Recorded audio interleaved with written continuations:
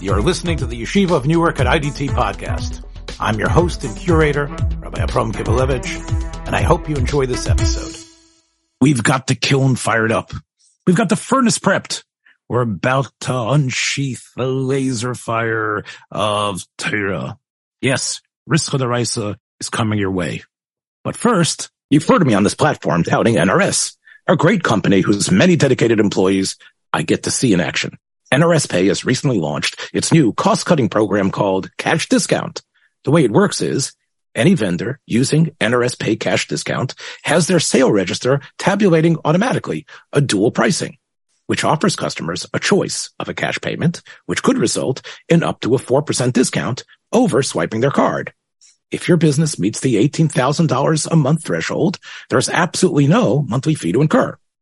NRS Pay Cash Discount makes it less expensive to accept credit cards, so you'll save money while helping your customers save at the same time. NRS is offering a time-limited deal right now on this state-of-the-art system. You'll get a free card reader with zero hidden fees, no long-term contract, and no early termination fee, which means you can switch your processing plan without penalty. NRS Pay is a proud part of the IDT Corporation that I've been associated with for over 10 years and has integrity built into its corporate DNA. I know its founder and officers and salespeople, and they truly stand by their product and will help you with live stateside-based customer service on any issue or question. Check nrspay.com for more information or call 833-289-2767. And now, BiChesed coming your way. Get ready. If it's Erev Shabbos Kodesh, this must be a BiChesed. Once again, we start this program with the Ptira of one of the Zakandar yeshivas in America, from probably one of the most prestigious yeshivas in the United States, Yeshivas Chaim Berlin, the Rosh Yeshiva Rav Schechter, Zeichel Tzadik Livrocha. The Levaya was yesterday. I know that throughout the yeshiva world, the Levaya was live streamed. I'm here with, of course, Rabbi Yosef Gabriel Bechofer. Did you catch any of the Levaya of Rav Schechter? No. I think we've talked about on this program, how the same way Yeshiva Yitzchak Elchanan has so little to do, of course, with the great Yitzchak Schechter, and Yeshiva Chaim Berlin similarly has so little to do with Rav Chaim Berlin. These were, as many of our listeners know, it was a schus for this Godel who had been nifter, even on the other side of the planet, to be making yeshiva al shmoi. And it's incredible because, as I think I pointed out in that program, most people don't have an inkling about the derech halimud or the derech psak of Rav Chaim Berlin, the Nitziv's son, the Rav in Moskva. Chaim Berlin has not only has it no connection to the original Rav Chaim Berlin, the yeshiva itself went through so many iterations before it becomes the Chaim Berlin that we know. And part of it has to do with the incredible, I would say, power of personality of Rav Yitzchak Hutner Zecher Tzadik Livrocha.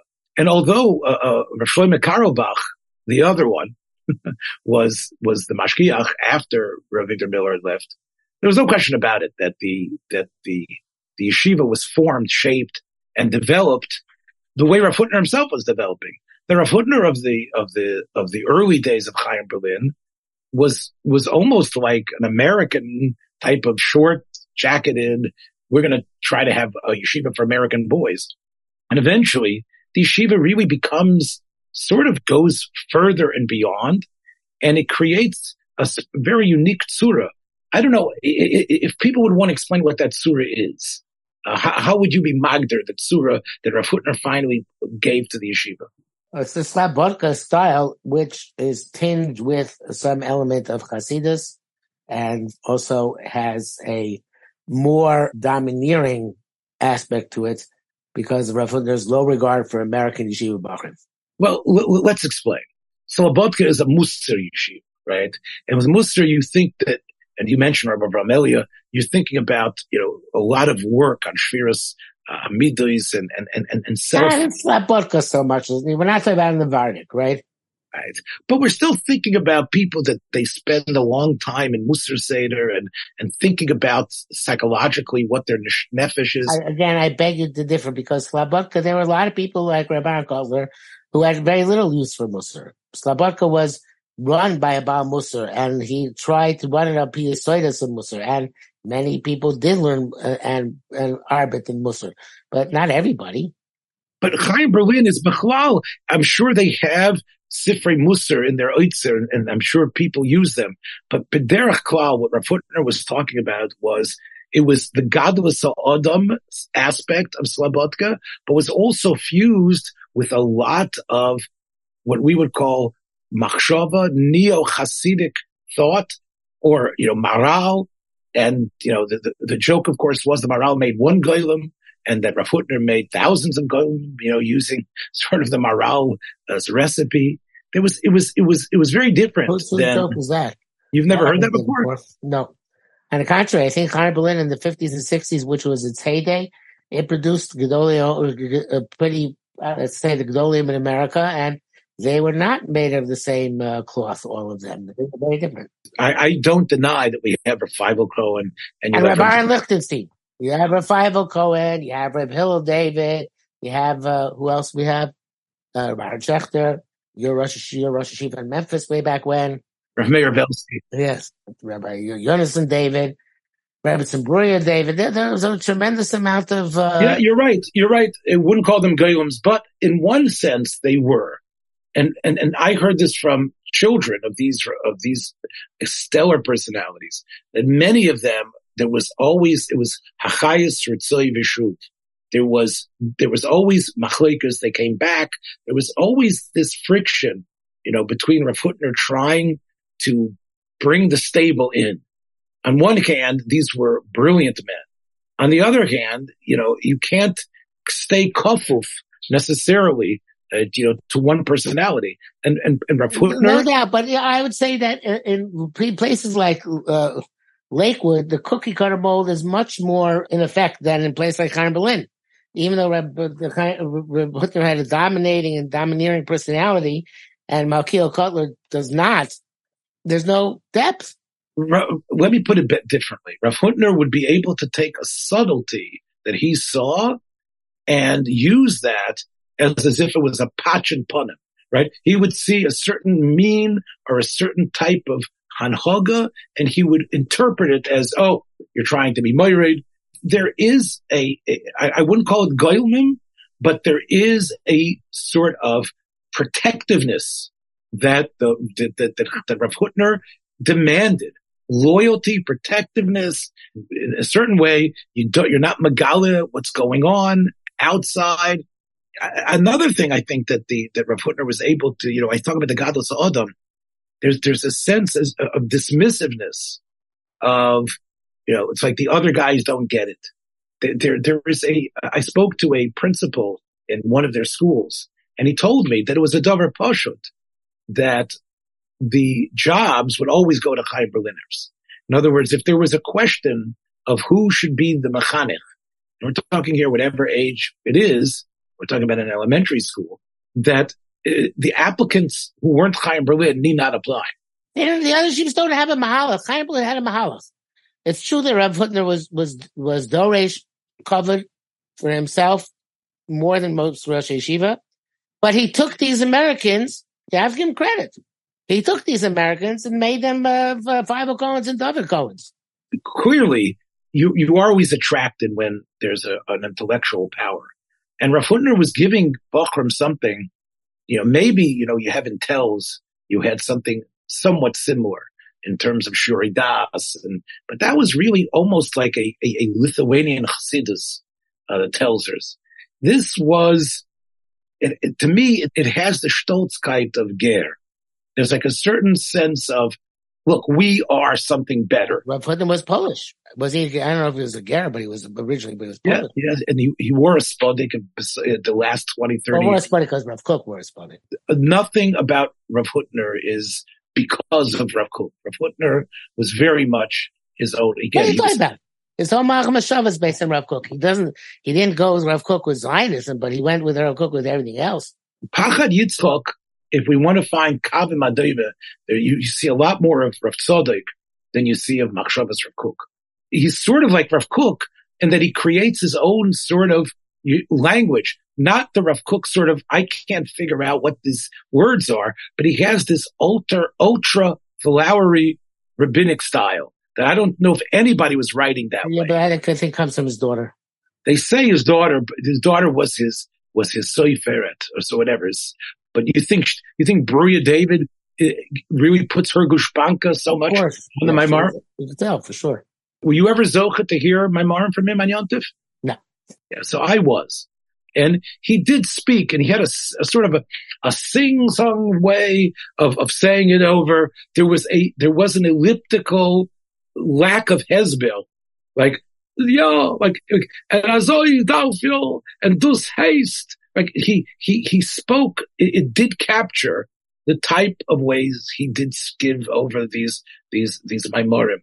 But I think what you have is Pachad Yitzchok, and I was, for example, very close to Chaim Yitzchak Kaplan, who was was influenced by Chaim Berlin in his youth. And I remember when we were both in Mir Yeshiva, and I remember him telling me that, Kivelevich, you need to start with Pachad Yitzchok. That's where you have to start in Machshava. That's the beginning. And this is, I think, is an attitude that many of the Chaim Berliners have. That I don't know if it's the end of the Machshava, but Pachad Yitzchok is the Mafteach. Pachad Yitzchok is the Shar.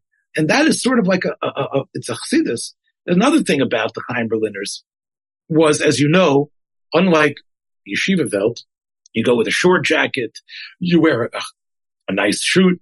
It was expected, I don't know at what age, that you'd put on a frock, a Prince Albert coat. It was part of the idea that we are Man Malchei Rabbanan. Right. And that was something that I think was unique in the American yeshiva world. When I first got to Ner Yisrael, there was this fellow sitting in the in the base medrash, very imposing, with a frock, a huge fellow with a frock and a Hamburg. I didn't know who it was. I went to my friend, who is this person? He said, that's the Rosh Yeshiva. They said he was joking. It was Rabbi Wolk. He was the English principal of the high school. And I believe he was a Chaim Berliner. That's why he wore a frock and Hamburg, and he looked mamish like the Rosh Yeshiva. Okay, so now we understand what the connection to Ger. We know there was a bracha that they supposedly, maybe it was from the Imrei Emes, or maybe it was even from the Sfas Emes himself, that the Chassidim would all be big. And as we know, the Ger Chassidim are quite large. Chaim Berliners do have a tendency to grow them big. They go for the big size in the frocks. So, we've done a Chaim Berlin with a little bit of humor here. But I asked my friend, who is close to the Nifter, that why is it that Rav Aharon Schechter took over the yeshiva? And he said part of it was because that Rav Hutner only had one child, Bruya David. And he would have really gone with either Rav Aharon Schechter as a son-in-law or Rav Yonason David.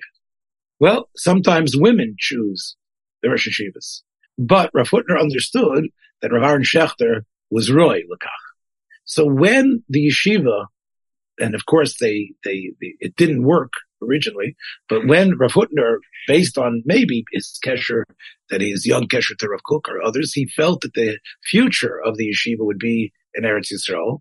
The idea was they were going to take over Beis HaTalmud, which of course was Reb Beryl Schwartzman's yeshiva, and they were going to fuse together to make like this shamira of a place of Chaim Berlin / Beis HaTalmud. And Rav Yonason David would be the Rosh Yeshiva there.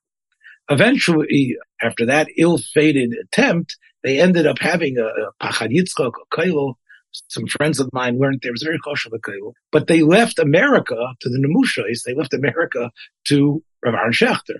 And Rav Aharon Schechter did not seem to be the type of Eisen personality of Rav Hutner.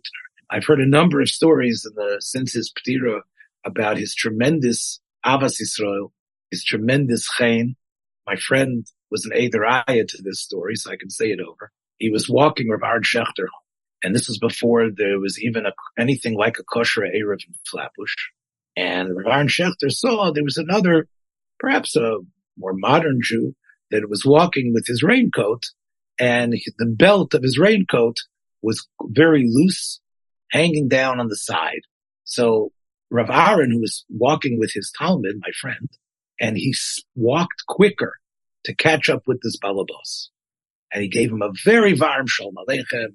He was talking to him. He asked him who he was, and he got a whole 5 to 7 minute conversation with the Rebbe Schechter, and he asked about his family. Anyway, as they were talking, and Rav Aharon made sure that they were just standing there talking. As he finished, he said to him, just want you to know about your belt. And he wanted to tell them that, since the belt is hanging loose, so that it would probably be a good thing. It'd be a good thing for you to just tighten it and tighten it around your waist. And he used that story to indicate first of all, the care for another Yid, the derech of how to do such a thing. That was something that Rav Aharon had. And he said he saw it in other places as well. After Rav Hutner was nifter, and Rav Yonason David and Rebbetzin Bruria David were on their way back. So the yeshiva was malave him to the airport. So as they were taking him to the gate, my friend noticed how Rav Aharon went out of his way to speak to other Yidden there, to speak to other non-such Hasidish or Frum or Yidden, and to talk to them in a very loving, positive way. He also mentioned to me that Rav Aharon was famous for being Lamala min Azman. Supposedly in his youth, when he was starting to give shir, he could go for 3.5, 4 hours. I didn't have this supposed to hear from him, but they talk about his Abbas HaTorah being so immense. I don't know if that is what you would call a Rav Hutner Talmud, but according to my chaver, he was oduk in Gansen to his Moiri Rabbi.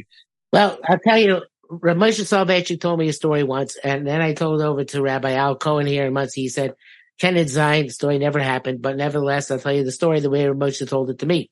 Rav Moshe said that at Rav Aharon Schechter's chasna, his father, Reb Aharon, who was a Rebbe at the time, Chaim Berlin, was standing with Rav Shurkin, who was also Rebbe Chaim Berlin.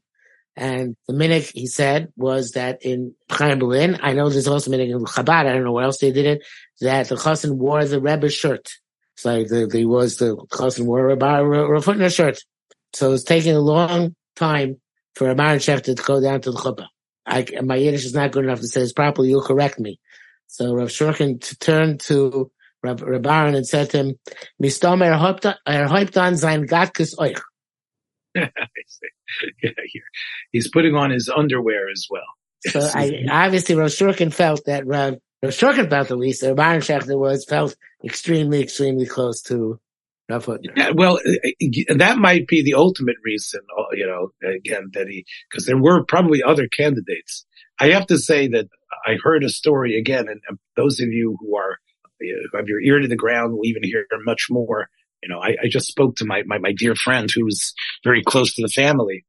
And he mentioned to me that, the last couple of years, Rav Aharon had not been well, but they found him, once he had fallen.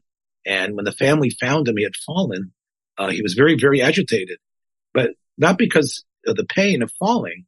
He said that there was someone that he needed to answer a question to, and the phone he couldn't reach the phone. So he was upset that he knew that there would be somebody wanting to call him for an Eitzah or Hayro, and he knew he needed to be next to that phone. His own personal tsar was secondary. From what I've heard, he was not the tiger that you had to be scared of, like Rav Hutner. Rav Hutner, used to say it's a bewusste Wort. Why does the Torah, mention to us about, it was Ach Noach. And Chazal, of course, Rashi quotes the Medrash that Noach, that he had actually been, gesticulating or in pain because he had been bitten by the lion. So, he said that, the lion, Noach was there to feed him, right? Noach was there to feed him. You would think the lions and all the behemoths understood that this was Hashgacha of Hashem, and here's Noach who's being mative to them. So he said, he's a little bit late. Okay. You have to understand, where's the docility that you see that you don't see in the lions, like you see in the Central Park Zoo. So he said, you have to understand what he said. The letzte Leib. This was the last lion. The letzte Leib is schon anders. It's one thing if you're a part of a whole big pride, but when you're the last, then you have to stand for, you're not going to let things go. You're going to be makbid ala dover. And I really have the feeling that Rav Hutner saw himself as the letzter leg, right? He felt that he was from the Dor HaKodim. He felt he had to stand on this. And it bothered me, a shtickle, because, okay, there's plenty of yeshivas. The Chaim Berliners do have a little bit of that chip. They have a little bit of that sense of things. Yeah, it's an interesting point which you raised, by the way, which is that Rav Hutner was junior by quite a few years to Rav Yaakov and to Rav Ruderman and to Rav Moshe, and yet, he was, I don't know the last line, but he certainly saw himself as being of equal stature to them.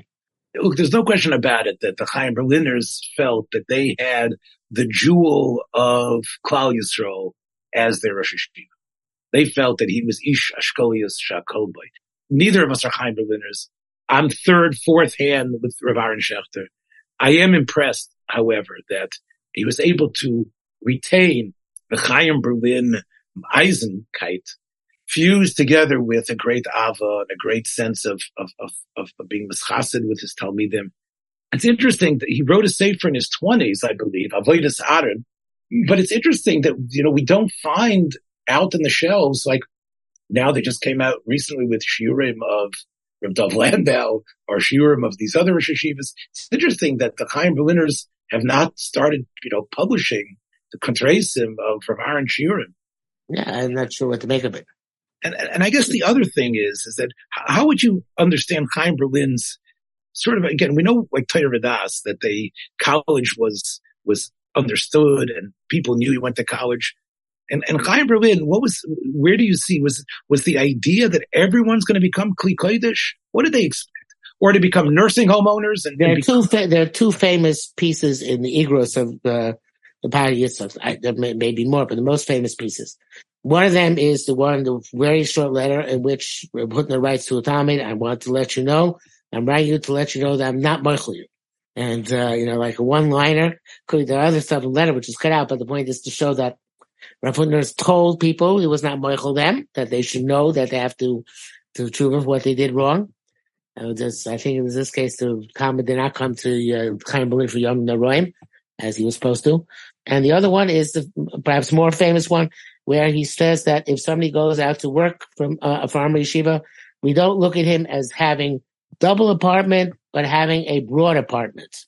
Or I think that's the Lashon. In other words, he said that he saw that there's a concept, of course it's not Torah Mada of YU and not even Torah Derech Eretz necessarily of Rav Shalom Shmuel Hirsch, but there was this idea that, yes, a secular pursuit, even a secular degree, has this can be seen as a broader life, not a paradoxical or compartmentalized life. That's very critical to understand. I don't know if Rav Ruderman had that same, or whoever it was in Torah Das or the Mir who allowed college at the time had that kind of perspective. But Rav Hutner, he did. And we know that Chaim Berlin is supported by Ashirim Muflogim. Many of their musmochim, again, some of them are just basically the same names, but it sounds like, they knew that they needed people to go out and be in the business world. Yeah, but that's a bit cynical, don't you think? Why am I being cynical? Because you're saying that Rav Hutner had to have Rabbi Elio Fruchthandler be a greer for him to be able to be the Rosh Hashiva and for the Chaim Berlin to survive. It sounds a bit cynical. I think what he wanted the Gevurim to be is that you're still the Stoltz Chaim Berliner. You're still going to go with a frock, but of course he wanted people to go into Parnasa because he wanted to keep this thing going. He wanted there to be a kollel. He wanted the yeshiva to continue, whether it was providing scholarships. One of the signs of growth, we talk about Chafetz Chaim perhaps and other places is the branches outside of the main network. So Memphis was in a way a weird example of a Chaim Berlin branch for a while. And so therefore I got to see sort of like baby Chaim Berlin. And of course, one of the best of the Bochrim in the Memphis Yeshiva ended up being Rav Aharon Schechter's Eidim. That's Rav Elio Yormark. He also had a great turnaround jump shot. I used to play with basketball with him on Sunday afternoons. So I saw, I guess, like Bezer Anpit, what Chaim Berlin was like. And again, I think even they will admit that the average Memphis Balabas didn't know what to make of it. It was sort of like it was a Stolzkeit and a removal from the Hamoin that was demanded. And I again, I'm not sure exactly if it's still playing. And it probably isn't. I know, at least, I shouldn't say probably isn't, but I have not seen any manifestation of it. With his P'tira, I'm sure there's going to be more Torah from Rav Aharon. Let's maybe, talk about the benefit that I think was pushed by Chaim Berlin. And that, of course, was the reprinting of the Maral. The Maral gets reprinted, I think, in 1960 something. I think the 61 or 60. You have that set that everybody had for years. And I had heard that most of it was because of Rav Hutner, who felt this was a necessity. You look at the old prints of the Maral, it's almost impossible. And I think the idea of Maral al Shem Maral, that I think is something, and again, I can't say it's Rav Hutner totally. There was also in Eretz Yisrael others that felt that this giant had to be recaptured. But I think it's wonderful that you had Snorim in Maral, that instead of, just taking the easy way out, that you would Haravanya on one of the most difficult Svarim. And that is, that itself is an incredible thing, especially in the days of the Mesivta, where you download every little possible Nekuda, right? We get 3 lines of one thing, 2 lines of something else. And of course, it's a potpourri. The idea that we're going to mamish, have a stark Seder and go through every paragraph and be ma'ayin how the second paragraph adds and changes things. Again, if that is part of what Rav Hutner and the Chaim Berlin derech helped bring forth, then I think that's a very laudable thing. No, it's interesting. Another thing Rav Hutner went against the tide was he was the primary proponent of the Green Book. He was the Nasi of the Green Book Mifal. The Oitzer Meforshei Talmud. Yes. And a lot of the Gedolim were not big fans of the Oitzer Meforshei Talmud. As it basically, once again, undercut the idea of Hamelus. Yeah. So how would you explain that in terms of, because clearly, you look at what Rav Hutner's Haggolas, for example, on Rabbeinu Hillel. Rav Hutner himself was, he loved the Chekava Rishon. He was able to even find what you would maybe call gribble or eye type of diukim and build them into things. So he was in his own right, into Haravanya. Do you think he just he felt American guys need this? The modern age needs to be able to have the raid encapsulated? I think so. I think they probably felt that way. I think in Eretz Yisrael, they didn't let the Green Book into the only, where you had to go? You had to go to the downstairs in the dorm. There was like a official Oitzer Asvarim, I think for arts purposes. In other words, you couldn't find it in the Beis Medrash. In my day, it was the locked room off the Eretz Noshim. Here it was in the yeshiva dormitory on the bottom floor. That's where you could find the Oitzer Meforshei Talmud. And the Barbanel. I remember one of the early things Rav Suriel showed me, just to tie it to last week's program. He showed me when I was obviously a young boy in Shalvim, he showed me was still handwritten. Contrasting before the Pachad Yitzchak was published. It was still handwritten in Rebbe Tzimbria's handwriting. The Maimer of Rav Hutner on Baruch Shenkfeld Malchus Boyd. And why Baruch Shenkfeld Malchus said out loud in Yom Kippur and not in the rest of the year.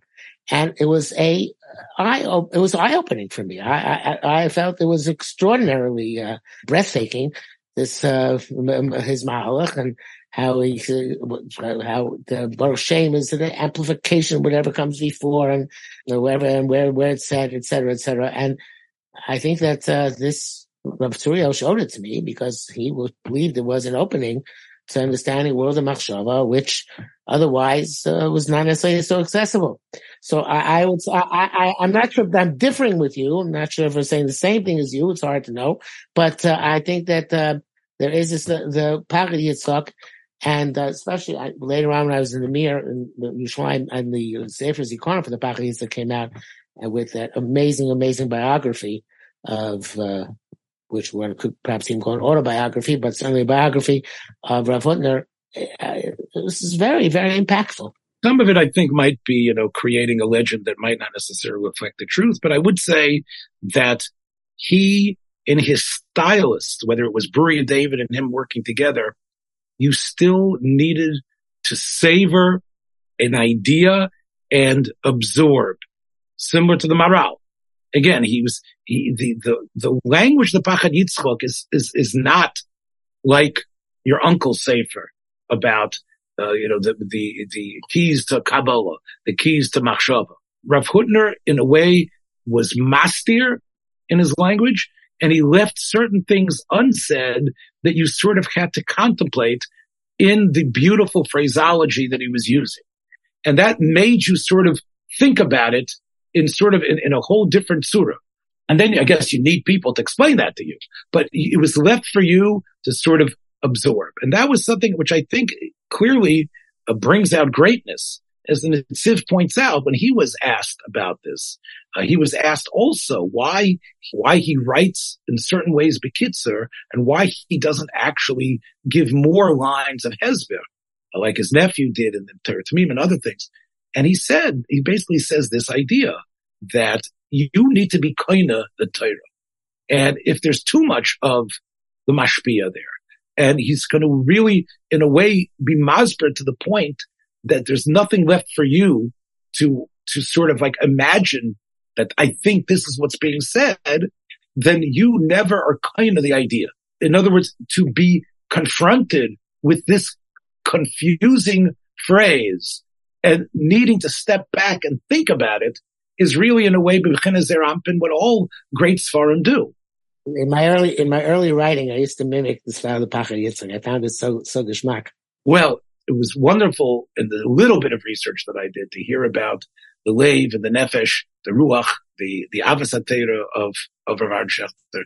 And we here at Riska extend to all Chaim Berliners and really to the Torah world everywhere, Divrei Tanchumim on the Ptira of Adam Gadol. The B'yamei Adin as Elul wanes, go into the Rosh Hashanah, the Istalkus of Choshev people like Rav Strikva and Rav Tzariel and now Rav Schechter. I think it gives us pause. It gives us pause. I'll tell you this much.